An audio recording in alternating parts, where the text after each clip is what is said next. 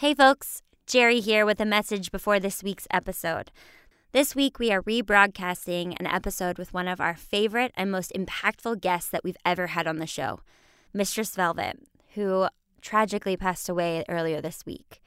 We wanted to rebroadcast this episode today in honor of their life and in honor of their work and the amazing things that they were putting out into the world. So please join us in celebrating and honoring this person's life. There is currently a fundraising effort in their name to help their loved ones pay for funeral services and for support. We will link those in the show notes, and we would greatly appreciate if you could show them support during this time. With that being said, Mistress Velvet's message is heard loud and clear in the following episode, so we hope you can join us in celebrating an amazing human being.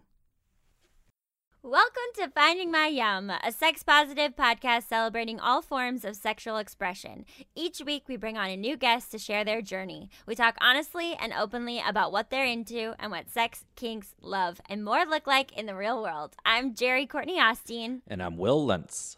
And we are your hosts. And today, we are absolutely thrilled to have Mistress Velvet to talk all about their race play within dominatrix play, social work, all the amazing work that they're doing, actually. This interview blew my mind. This is one of the most wonderful people that I've had the pleasure of interviewing, and I'm so excited for you all to be able to listen. But before that, I think we just wanted to touch base about the state of the world because it feels pretty bleak. And Will, you're now in Wisconsin. That correct? Is true. Yeah. I took a couple months to travel back to the Midwest when it looked like everything was going to be shutting down again, perhaps. Things are getting worse in SoCal. So I was like, you know what? Why not go back someplace where I have a little room to stretch my legs? Yeah, and you got out right in time because a couple of days ago, we completely shut back down for the most part. It's really frustrating. Honestly, it's very mind-blowing to me why we can't get our shit together in this country, and it feels really frustrating, and at like the core of our value system here just seems so unbelievably fucked, for lack of a better word. Yeah, I don't know. It's wild to me. I still listen to some radio stations from back in Kentucky, and one of the things that I noticed was early on in the pandemic, there was a level of seriousness and like, oh, we all need to do this. We're all in this together, et cetera, et cetera. And then like, even over the past month or whatever, it's become that kind of like, well, I don't really want to wear a mask. And it's upticked again in the serious level, but it so easily became that like, it's inconvenient to me, so I'm not going to worry about it. Right. This individualism is so insidious within our country, and it is now affecting people's ability to take care of each other. We're talking about opening schools back up. Yeah. Where, and I don't think my mom is a physician, and I'm sure people are doing reading and whatever you believe, but like, first of all, we're not being told the whole story. So like, statistics and information about the virus are purposely being held from the CDC and from the public by our current administration. And, it's a vascular disease. So we have no idea what is happening, and kids are being affected. They're having inflammation, and it was described to me that basically what my mom is seeing is like an overactive immune system response, almost like how our body responds to AIDS. Not comparing it to AIDS, but just the idea that our body like goes crazy trying to attack it, which causes a bunch of problems and potential residual problems. And so, yeah, just the idea that we can't wear a fucking mask, and reading examples of South Korea, where they had a very concrete, tight national response that was unified. There's no backlash by the people. There's incredible monitoring. Like, there's no fear of people going out and not knowing what's going on because there's notifications of people around you have COVID. There's crazy testing availability. I tried to get a test last week and I couldn't even do it in LA. Yeah. Because all the testing centers were full. And then if you couldn't go to a testing center, you had to go to your primary care, which also puts the burden on people to have their own insurance, right? Yeah. Which is insane. Our access to insurance here is so costly.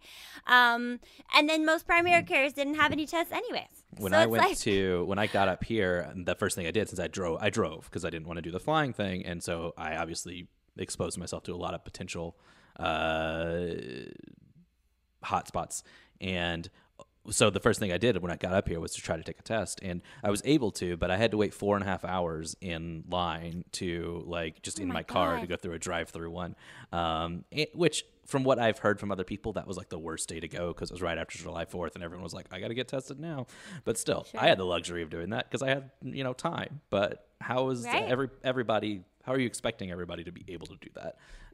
It's a catastrophe. Yeah. I mean, this has been a pretty bleak intro, but Right? all of this to say is please wear a mask and stay home as much as you can. I understand that we all don't have the luxury of being able to stay home, absolutely, but wear a mask and social distance as much as you can. We all want to get out of this, and that is going to be the quickest way that we can, and that we can take care of each other, Yeah. So without further ado, changing the subject back to Mistress Velvet, who is absolutely phenomenal. You guys are going to thoroughly enjoy this interview. So, yay! Welcome to Finding My Yum. Today I am so unbelievably excited and grateful to have Mistress Velvet here. They are Chicago's premier African dominatrix, a Marxist-Leninist social worker, managing director of SWAP, Black feminist theorist, sex and pleasure educator. Thank you so much for being here today. Oh, thanks for having me. I'm so excited. Yeah, this is awesome. I always ask friends and people who listen to send me people that they think would be great on the show, and I got so many different people sending me the article from 2018 about your amazing work. As a dom who requires men to read Black feminist theory and incorporating that into dominatrix sessions, and I honestly was like, this person is amazing. I've never heard of anything like this, and I have to talk to them. And so I feel very humbled that you were willing to come on. Oh, thanks. It is definitely wild. When I think about it objectively, I'm like, what the fuck am I doing? This is amazing. Yeah, right? I mean, I would imagine when you step back, you're like, well, I've created this amazing world in which I can implement these things in such a fascinating way. So I think there's so much to talk about, but I think I'd love to start there since that was sort of the impetus for this interview. So I'd love just a little bit of background of, because I know that you're a social worker and you have a million titles to your name and several different jobs. So what brought you to become a dominatrix as one of your titles, and what was that journey sort of getting to that point? Yeah. Well, I just want to say, it's 2020. So I've been actually a sex worker of all different sorts for the past decade. And Mistress Velvet really came into existence in 2014 when I was also going through this political transformation and starting my gender and sexuality master's program. And so I was looking to kind of transform the type of sex work that I was doing. And I knew someone that was a dom for several years, and it sounded really enticing. And I think something that happens to everyone is I had these misconceptions of what it meant to be a dominatrix. It seemed super glamorous and I could just yell at men. And as a baby feminist, I was like, yeah, this sounds really dope. And it was actually, this requires so much more work than I gave it credit for. But I also found it to be very challenging and found it to be very rewarding, which is why that's the main kind of sex work I do now. And, I've told this story so many times, but it's fun to repeat in terms of, I have my clients read a lot of different kinds of texts that are important to me around Black feminism and anti-capitalism and liberation. And it really came from this one client who I actually saw today, so we should talk about him. Who would talk a lot about not having a lot of people of color in his lives and in his life, and feeling kind of weird about his privilege and not knowing how to explore that and not knowing what to do with his privilege. And it became kind of taxing for me to like hold his own kind of trauma with patriarchy and white supremacy. I was like, it's too much for me to do. Here are some readings that I was doing in school at the time. And he ended up just kind of adopting the syllabus of the classes that I was taking. And then I enjoyed it so much that I was like, I want to do this with more people. So I don't do it with every single client or submissive or slave or whatever that I have, but I do it with most of them. And at this point, most people seek me out for this kind of power dynamic and relationship. That's incredible. I guess I'm curious, in terms of, because there's, well, first of all, I guess I'd like to talk about, there's, like you said, the actual reality of what being a dom looks like and what it can offer is multifaceted. So before we get into specifically that aspect, like, what I'd love for you to just talk about your experience and of just being a dom in that field, like in that sense, and like what drew you to that, to continue that type of sex work, as the primary form? Yeah, I think it's a couple of different things. I will say doming really changed my kind of relationship to sex and like sex with other people.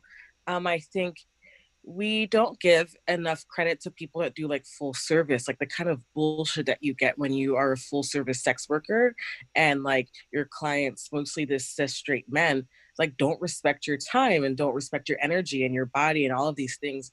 And I was like dealing with a lot of like sexual violence and sexual trauma. And so some of that was being triggered and coming out in some of my full service sex work, on top of just the kind of normalcy of bullshit that you get from people because they don't respect you as a sex worker.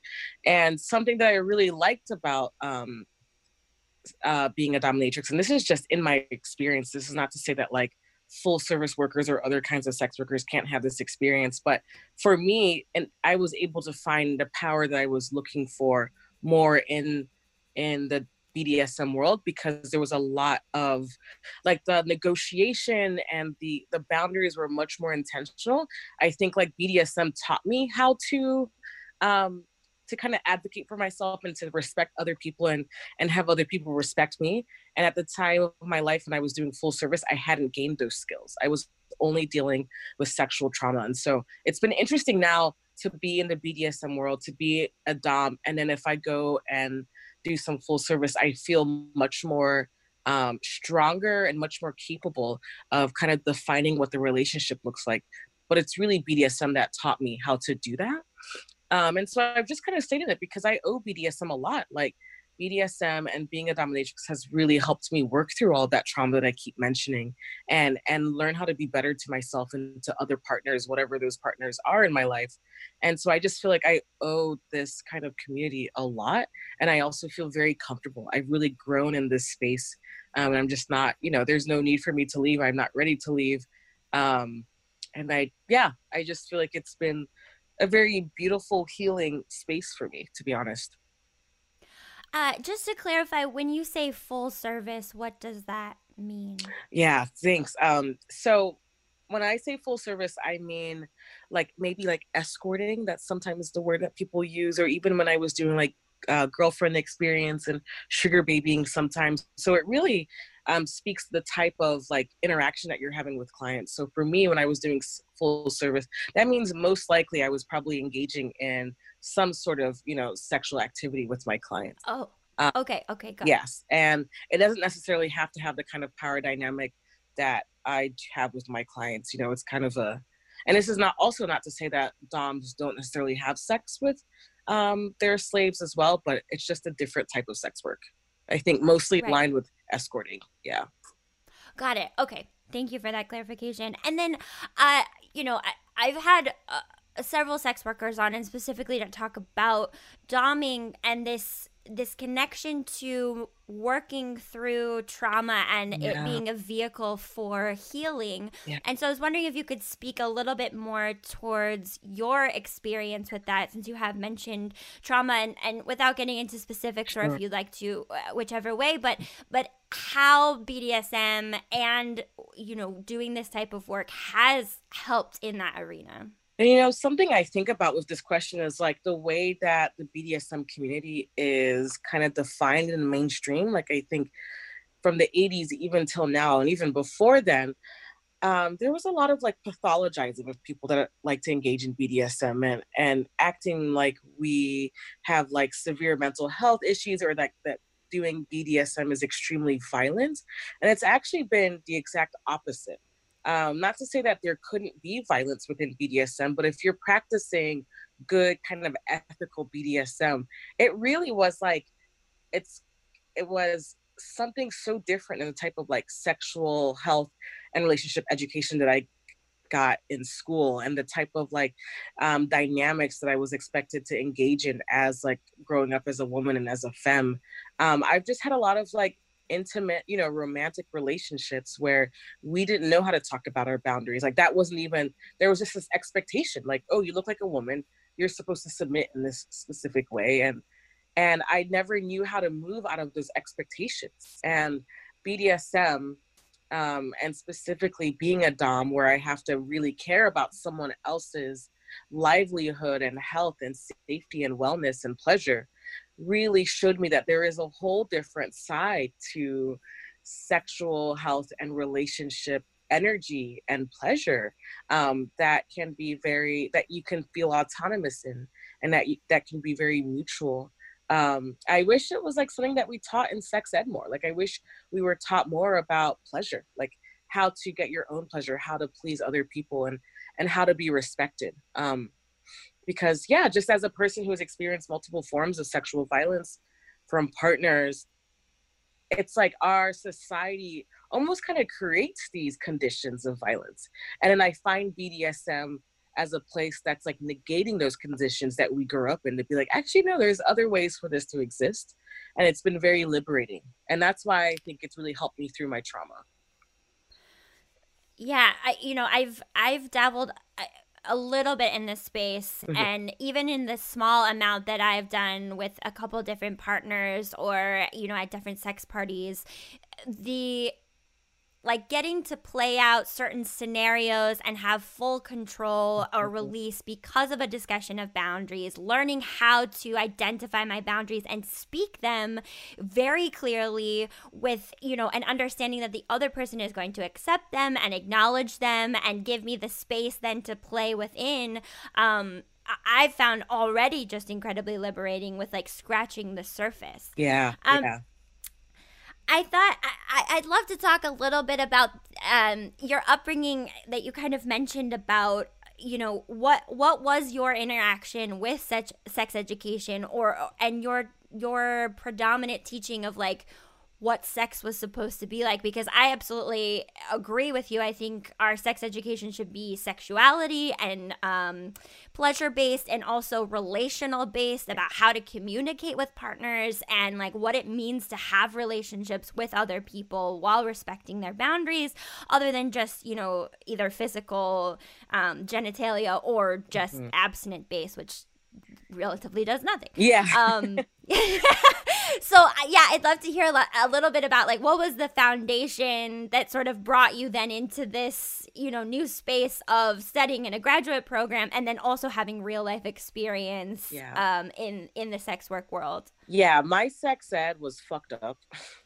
It was definitely like I grew up in a Pentecostal household. So I got sex ed in church and also sex ed in public schools. And it was abstinence only education. It was super binary, which just really messes with your head. And like what I thought sex was like the shit that I saw in movies, where it's like it's gonna be a penis entering a vagina, and that's basically it. And also, for some reason, you both are gonna come at the same time. Right, so, sure. And like within 5 minutes, and it's euphoric, and there's fireworks, and of course. It's like I mean, to be honest, like through college, I was faking orgasms because I didn't even know what an orgasm was. Like I thought like what I was doing was correct, and then like finally like played with myself with a shower head, in like my early 20s or like maybe late like teens, and was like, oh, there's like actually a body experience. But then it took several years to be able to like experience an orgasm with a partner, because I think just like as a woman who was also really suppressing like my queerness and like things around my identity as it relates to being non-binary, I was really trying to perform this very specific kind of, you know, sexual experience. And it just like was later on when I was like, I'm fluid in so many ways, and then found partners that were also fluid. And then like sex did not become this thing that ended with like the male, and that you can have sex with people regardless of their gender, and it could be so many different things. It just like, I think like these kinds of relationships, like as it relates to my queerness and my identity, really expanded all of these conversations around sex. And then coupling that with also, you know, some of the really good experiences I had when I was doing full service, like people that actually really respected me, you know, like some cis men that actually like maybe came, but like waited for me to come too. And were like cool with the vibrator. Like I had a boyfriend in my early 20s that was so threatened by the presence of a vibrator. It's just like, what? Oh my God, I need to live my best life. And that was not it. That is not it. A vibrator should always be included in your best life, I feel like. It's so interesting. It's so interesting. Yeah. But so then the other thing I want to say in terms of sex ed was because I had all of these kinds of like explorations, and at some point I called it my sexual awakening in like my mid-20s. Sure. I was like, I'm right there. Yeah. Mid-20s, I want to teach sex ed. And so I was teaching sex ed. I had 2 different sex ed jobs that I was fired at. Both of them were like asked to leave when they somehow found out that I was a sex worker because someone disclosed it. And it was really unfortunate because I'm just like, it's not like I'm going into these classrooms being like, hey, here's how to be a whore. But it's like, I understood the importance of sexual health, of like getting tested, and that abstinence education doesn't work. And also that like, not every single person in this classroom is straight. Like, how are we also including everyone, regardless of their identity, in these conversations of sexual health and relationship education? And so I no longer do sex ed because I just kind of sat with the universe and was like, the world is not ready to have a lot of sex workers doing sex ed, even though we should be at the front lines of it. I 100% agree with you. Yeah. And to put a face to normalize sex work and say, you know, this is okay. It is a job, and I'm still a human being who is right in front of you and deserves all the respect and rights that everyone else enjoys. You know, but I think in the same way that a lot of schools that I worked with were really hesitant to offer barrier methods like condoms and stuff to their students because they would say, oh, that's going to promote them having sex. I think people have that same kind of rhetoric where if it's like, oh, but you're a sex worker, so you're going to promote prostitution and like criminalized work. And it's just like, no, I'm just talking from experience about why we have to take all these things into consideration. And not the way to liberation is not like stifling these parts of ourselves, right? Absolutely. But equipping people with like weapons and safety and education. Yeah. And protection. Yeah. And the ability to thrive. Yeah. So when you pivoted from sex ed, did you go into, was it a gender studies graduate program? Yes. Yeah. I was like, fuck you all. I'm out. And found a master's program that I like from the get-go could be like, I've been a sex worker for a long time. And they're like, cool, that's dope. A lot of us are too, come through. And I felt really, you know, there's a lot to say about academia, but in terms of my cohort of people, it was like one of the first times, and I had been doing sex work for so long by then, but doing it in North Carolina, I never really felt like I had a community. And so being in this program really allowed me to flourish as a sex worker. Yeah. And then I was wondering, I guess that kind of speaks to this question, but the juxtaposition then of being in school reading literature and history and people who, you know, were theorizing and at the forefront of these different movements, but then actively participating as a sex worker in the field. How did those things bridge together? And I would imagine the sex work also enhanced your educational experience quite a bit. Well, and I think, so some of the problems with academia is that we tend to think of it as like the legitimizer of truth and knowledge, when it's like people are actually in the streets doing the stuff that you are just talking about in the comfort of these buildings.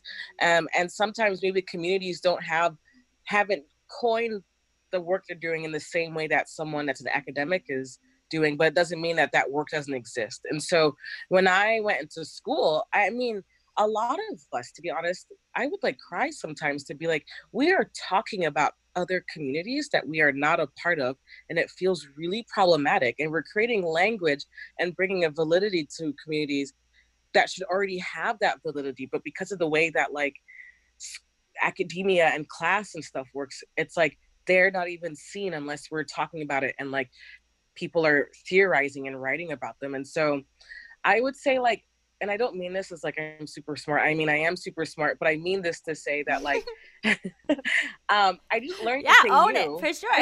I didn't necessarily learn anything new when I was in school. I think it just like really helped me kind of flush out things. It really put kind of some language to things that I was experiencing or witnessing. But I feel very grateful that I was doing a master's program while also engaged in a lot of like community-based work, so that I did not just become this elitist that's like, oh, here's how we theorize about identity and blah, blah, blah, blah, blah. It's like fucking nations have been talking about multiple identities and genders for so long. Just because a bunch of us are in a room talking about it with like high academic language doesn't mean that it hasn't existed. And I felt that way about sex work. I felt that way about like race and just like everything that I was interacting with in school.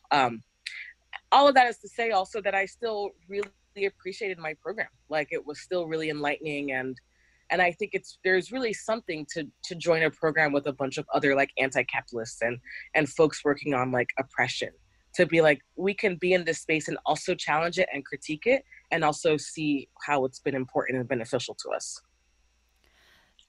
Yeah, I think that's incredible. And I appreciate all of the critique of academia, because I also think it mirrors our political system today as well, right? Like the people who are running for politics aren't representative of the communities, and then they're so far removed that they're talking about these things from such an angle that like there's no lens you can't see in, because they have never had the experience and they're not on the ground floor. Yeah, and it's just like, remember, we're talking about people and lives right now. Yeah. Right, exactly. Okay, so since the article was written in 2018, has this idea of whoever you're working with and presenting these Black feminist, theories and readings and sort of incorporating that into the doming that you're doing, like, has that evolved? Like, what does that look like now? And especially in 2020, in, you know, the current civil rights movement that we're in, I mean, it feels so applicable and such just like the most perfect way almost to execute this kind of training on like an individual basis, or like an enlightening, you know? Yeah, you know, I would say these articles that came out, I think really established me as a dom that engages in race play through literature and theory. And so I'm now grateful. Like when I first started doing this, a lot of my clients were like, not about it. They're like, I did not come to you for you to read me some obscure text. I just want you to like peg me. Sure, totally. I can totally see that happening. And like now it's like, I want both. And I'm like, yes, let's do this reading and then let's do that. But you know, I really want to speak. I mean, it's been many years of growth and me settling into Mistress Velvet in the way that she wants to be. But this year in particular has just been like, I mean, there's been like people I haven't, like some clients that I haven't talked to in a little while that are like, let's have sessions that's just about reading. Like, you don't even have to peg me now. I just need to understand Black Lives Matter. And I'm like, I've been telling you this for years. I told you this when Trayvon was murdered and everyone in between. Like, you need to know this stuff. But I think people are really like, there's something about what has happened these past couple weeks that has really galvanized a lot of people and put a lot of this work into people's, like, the front of their minds. And, you know, so I mentioned earlier, like, there's a client, one of my oldest clients that I've talked about in previous interviews about like how he started like foundations for Black women in the South Side of Chicago. And I saw him today, like he came to my house, he had gotten tested, everything was good. And like, we had a long talk about like how he's introducing BLM to his children and learning from them too. And like his responsibility as a white man and father to and as a person with class privilege to really make sure that he is working continuously. And what I was really stressing with him today is like, this is going to be extremely tiring for you. Like, and it should be. Like, you have so much privilege that every moment of your life, separate from our relationship, if you're committed to this, should be spent doing anti-racist work. And so I really feel grateful that like this kind of race play is going into a deeper level because of everything that's going on. Like, I'm talking with this guy about what does it mean to get rid of the police. We would not have had that conversation, you know? So yeah, the conversations have gotten deeper. We're talking about system change, and it's fantastic. I'm hyped. Yeah, I love it. And I imagine, you know, as somebody who, as a white person who was one of those who was like, identified as pretty progressive, I also have been incredibly galvanized by what has been happening. And because I think of COVID-19 and having to stop everything else, right? And finally have a moment where I can, you know, for lack of a better word, get my head out of my own fucking ass and my own trivial problems, like, you know, privileged problems, and be like, oh, there's a lot more that I can be doing. And there's a lot that I don't know. And so I'm in awe of the work you're doing. And I wonder, you know, because I think when you couple it also, if it's not just reading, and even if it is, it's impactful as well. But when you couple it with a physical nature of connection, or in BDSM or whatever, I can only imagine how much more impactful it actually is. Because when you physically feel something, or when you physically attach, especially sexually, vulnerably, like in a vulnerable position, I can just imagine it would be that much more effective. Yeah. And I think it also really has changed, like materially changed the work that my clients do when they're not with me. So, you know, over the past couple of years, it could be things like from anywhere from like really dumb stuff, like holding the door for Black women. I'm like, okay, whatever, you do that, that's fine. To like, if you are part of the hiring process, trying to hire more people of color. And now it's like, oh, and who are you donating to? And are you going into the streets? You know, like, it's like, has really changed like the praxis and the practice of it. Like, when we talk about things in the dungeon, or at this case in my home, because we're all working from home, what does it look like that you're doing outside of our time together? And they're like, I'm going to protests and joining the blockade of white people that are like using their bodies to protect people of color and things like that. And yeah. Yeah, it's amazing. And so then to go along with that, I'm wondering, so a couple of things you highlighted, or that I read previously, was one thing that really struck out was, as a Black woman coming into a position of power as a dom over cis white men, and that this dynamic playing out, I don't know, the catharsis of it and the healing capability, kind of what we were talking about with trauma. And so I'm wondering, I don't know, I just love to hear if you could speak to that, or how that has evolved, because I also imagine, and if I'm out of turn, please tell me, but that has changed and also impacted maybe the way that you speak with other people or other opportunities or how it just manifests after doing this for so long? Yeah. Oh, this is a great question. I think two things I'm thinking of. One is, you know, I'm a communist. And so at the root of any type of work that I do, like organizing or whatever, I'm thinking about like, how are we going to overthrow the ruling class? And is the work that I'm doing going towards building that movement and going towards a revolution? And I think I have been hard on myself a lot because I'm a super critical person. Like, I'm very self-critical. My therapist tells me that all the time. And so sometimes with doming, I'm just like, like I'm talking to these people about reparations and I'm talking to them about Black feminist theory and Marx and everyone. And is it enough? Like, I don't know. And what are they doing with this? But you know what? I think when we are like anyone that's oppressed, we have to find these moments of joy and pleasure and catharsis. And so over the years, I've come to just appreciate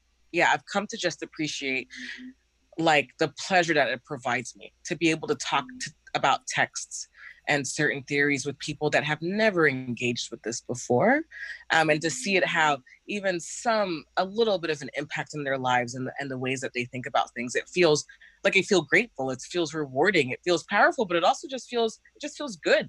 Like, it feels like I'm in some little weird kind of community, like sex community with these like white dudes. Sure.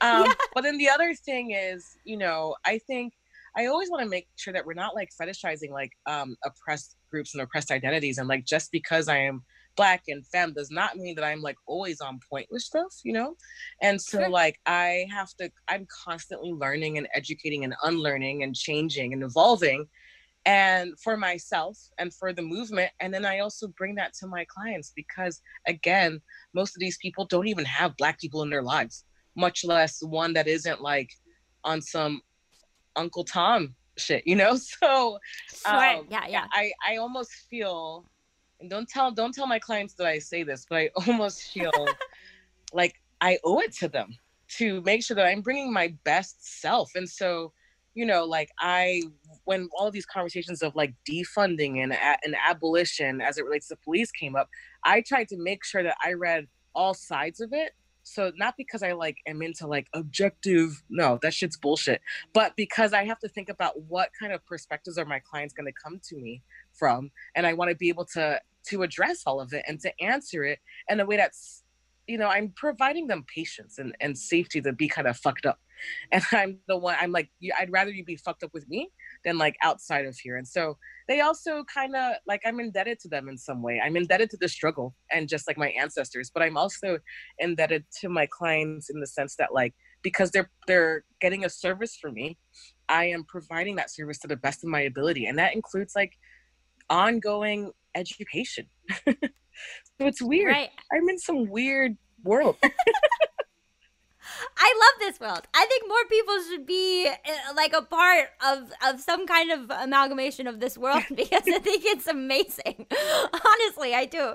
I was wondering, one of the things that came up in the article too, and I don't know if this has shifted, but was the idea of representation, particularly within dominatrix, and I think particularly within Dom, and you can correct me if I'm wrong, but the idea that, white cis women are almost the face of that, and maybe because of 50 Shades of Grey, that's at the forefront, and that the community is relatively diverse. And so I'm wondering, has that shifted at all in terms of more, I don't know, visibility, or has it stayed sort of the same since I used to say there's not a lot of Black doms, and that is not true at all. There's a lot of Black doms, but I think we get drowned out by like, and not just like Black folks, but also folks with disability and folks that are not just like cis women. Like,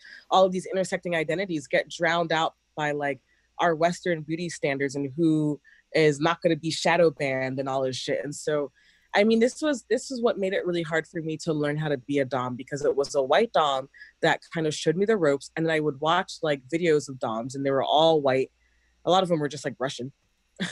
And I was just like trying to mimic that, and I was like, oh, this is not me. How do I like become like an Afrofuturistic dom? Like, does this exist? And I think now that I'm so lucky to have access to dom communities like in Chicago and kind of across the country, I'm like, oh, there's a lot of Black doms. We out here. But we, like, you are then faced with the challenge of that representation, like literally like not being able to be seen because our identities, whatever kind of sex work you're doing, is being overshadowed by, like, I think about, I just started OnlyFans. I hate having, actually my OnlyFans might have been closed. I don't know, because I don't use it that much. But when I go on OnlyFans, I'm like, it's just a lot of skinny white women. And it's so much work to like get seen and noticed. And even if people see you, honestly, they don't give a fuck that you're Black. And if you're like fat, and if you're like have a disability, and if you're trans, these are not the bodies that people are looking for. And so I don't know if I'm really answering your question. I'm just kind of venting about my frustration with that. Sure. And no, and I think that makes sense, and I think you talk about this in the article too, but like it's a microcosm for the larger world that we live in, and the systemic oppression that exists, and the idolizing of, you know, white cis women, thin white cis women, right? And that it's projecting into these other communities as well. Yeah. And I think something like, I want to acknowledge the kind of privilege that I have as a sex worker now, particularly as a dom, both when I reflect on all the kinds of sex work that I've done over the course of my life and for what reasons. And then also when I compare myself to other like Black doms that I know, I've had to use white women that are writing at HuffPost or other platforms that have access and reach. I've had to use them to be able to be seen. And I now feel like I'm pretty stable as Mistress Velvet, but it's because of the access that like privileged people have given me. And I'm grateful for that, but it's also not a systemic access. Like, so now I have to then be able to provide that platform for other folks. And it's just this kind of cycle of like this access is not sustainable. It's not systemically built. You know, it's like, if people give you the time of day to be on your podcast or whatever, then you might get noticed by more people. And it's just kind of sad, because especially when we talk about sex work, like at the end of the day, this is work. This is people's livelihoods to take care of themselves, their families, whatever. And it's like, oh, we're put up against all of these like roadblocks because of systemic racism and things like that.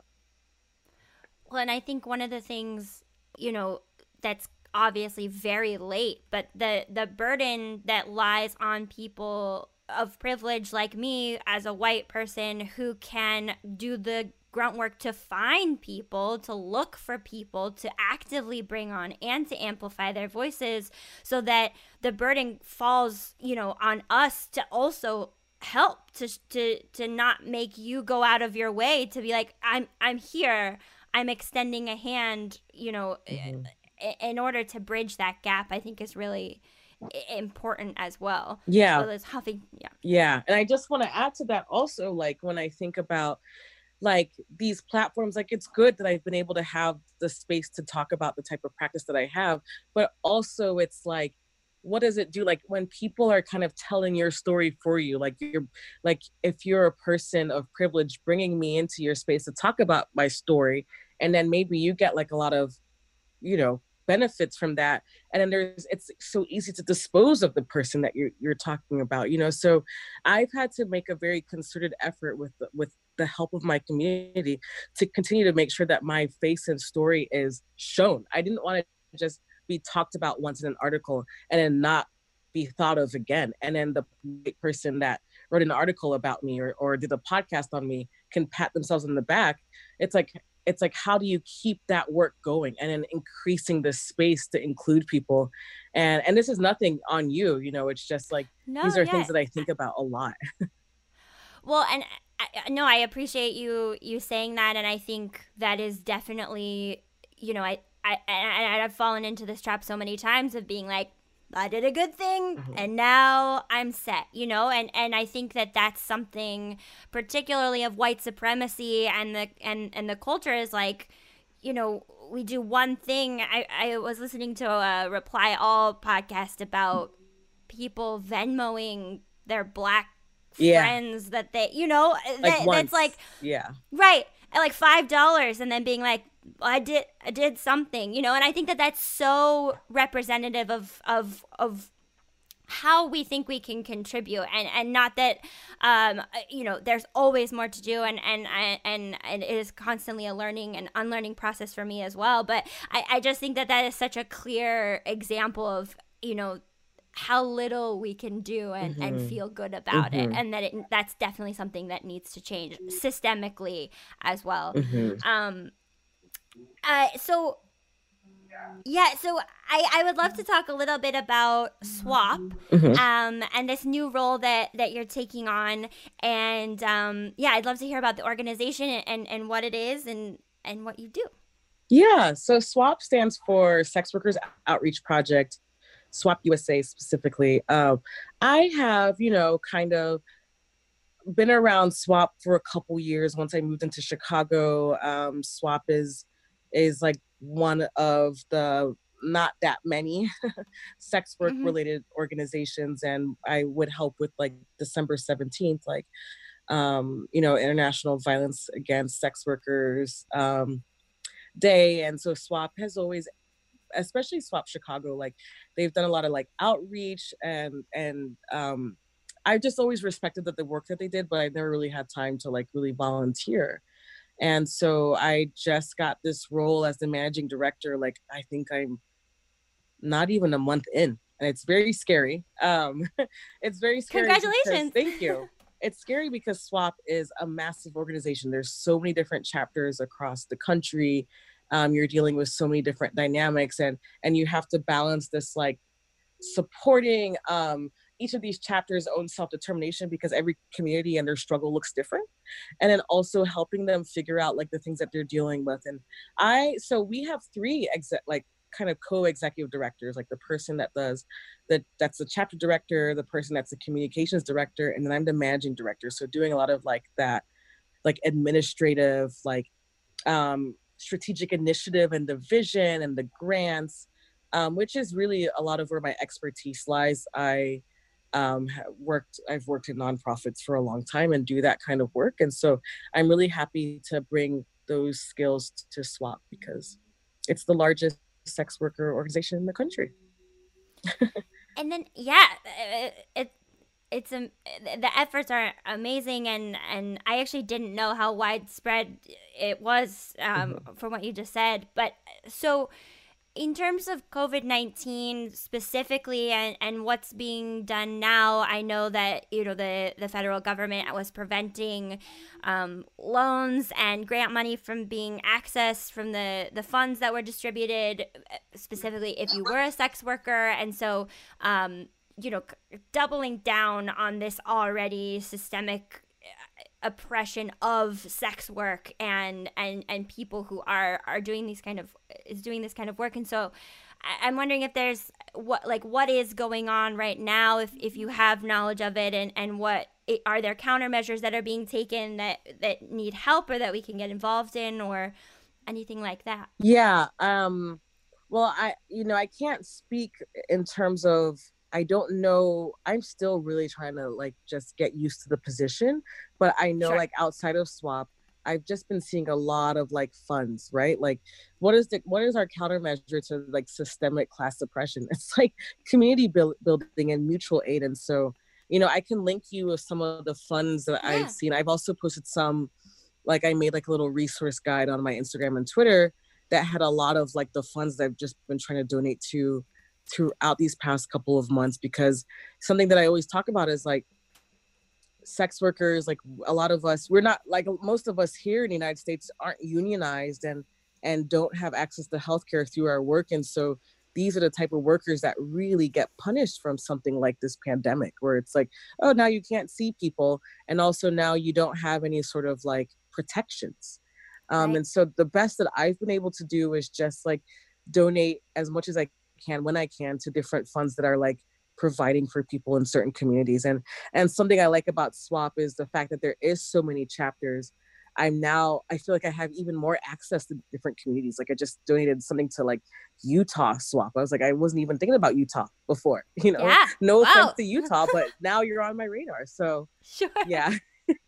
So I think it kind of centralizes all of these different efforts in different cities. And it's not just the big cities like Chicago and LA, but there's chapters all across the country, as I said. So it's also giving me access to smaller communities that I might not have thought of. Which is amazing. I mean, I certainly wouldn't have thought of Utah either, but it makes sense. Like there's a presence everywhere. You know, people need to make a living, you know, and choose to do sex work. So, I would love the resource guide, and I can look at that, and we can put that in the show notes as well, so people have access to it. And then I think the last part that I'd love to talk to is the way that you describe being a Marxist-Leninist social worker, and you mentioned, you know, communism before, and I guess I just like to, because I feel like it kind of all circles back together, and you kind of touched on that, but how do those things relate to the other topics and the other, you know, sex education and pleasure work that you're doing? Like how do those all kind of intersect? Yeah. You know, I'm going to admit it, like I'm a Scorpio, and I'm like, I should talk a lot, and I'm super critical of myself, and also literally everything. And I think when I became a social worker, like I had fallen victim to the kind of dream of like, oh, you're going to be a social worker and you're going to help people. And then, well, on one hand, you literally don't have the resources to do it because social work is so underfunded. But also, I think more critically is like, even the type of like, how do I say this? Like what we learn to become social workers, I realized later on was like really paternalistic and like rooted in like savior complexes. And it just took me a while to kind of get that feeling. And once I did, I was like, this does not feel good. It's like, oh, you're putting like oppression in a nice little pretty bow. It doesn't mean that it's not still fucked up. And so I think I bring my communism into everything I do, because it gives me direction and a purpose. And so when I'm doing social work, and particularly I do like domestic and sexual violence work because of my experiences, my goals and my objectives become less aligned with like, what is the agency's goals, which are really, what is the goals of the board, which is really based, you know, people who have the money to fund us and therefore kind of shape the work that we can do.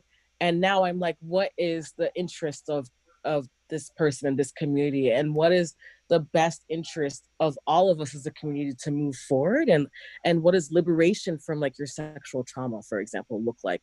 And so when I bring in the communism to SWAP to my social work and to sex work, it really helps me stay accountable to work that I think is ethical, and for the betterment of all people, and work that I'm not doing to make myself feel good or to be paternalistic, but because we all need to be liberated from these systems of oppression. And I think I just want to say one more thing about social work. I think a lot about, you know, like I'm an immigrant. And so I think about like my upbringing as a Christian, particularly as a Pentecostal, and I'm coming from Africa, and we would go to Central and South America and go pray for people and build them wells, and then hope that they would come to Christ. And that would be our good deed for a week a year. And I was just like, how is this helping the material conditions of these people? And I find some similarities between the missionary work that I did back when I was a Christian, and like the expectations of us as social workers, like going into, like before I used to do homeless work, going into homeless communities and getting them housing and just being like, we fixed everything for you. And it's really not like that. And so how do you be trauma informed and embody harm reduction and all of these things, so that you're doing work that is, again, for the betterment of people. So yeah, I feel like I just live in a lot of like contradictions. Like I hate everything and also I'm extremely passionate about everything.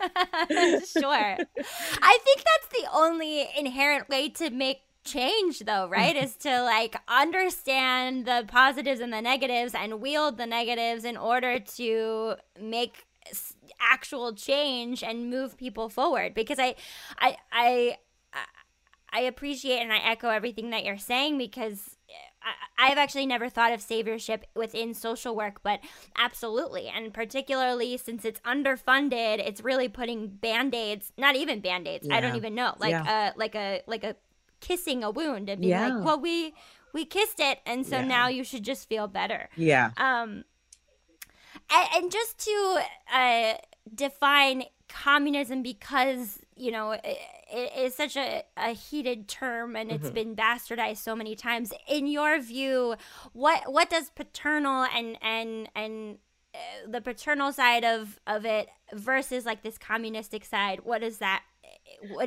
definition in your mind? In very, very reductive terms, I think of communism as like the highest state of socialism. Like after we have a revolution from capitalist imperialism, we'll move into some sort of socialist state. Well, and there's different types of communists, I should say. So I am I'm a Marxist-Leninist, which is like one strand of communism. But speaking in general terms, I think our goal is to move to a world where like we as people own our bodies and own the work that we do, and we're not exploited. Like this is just very general terms.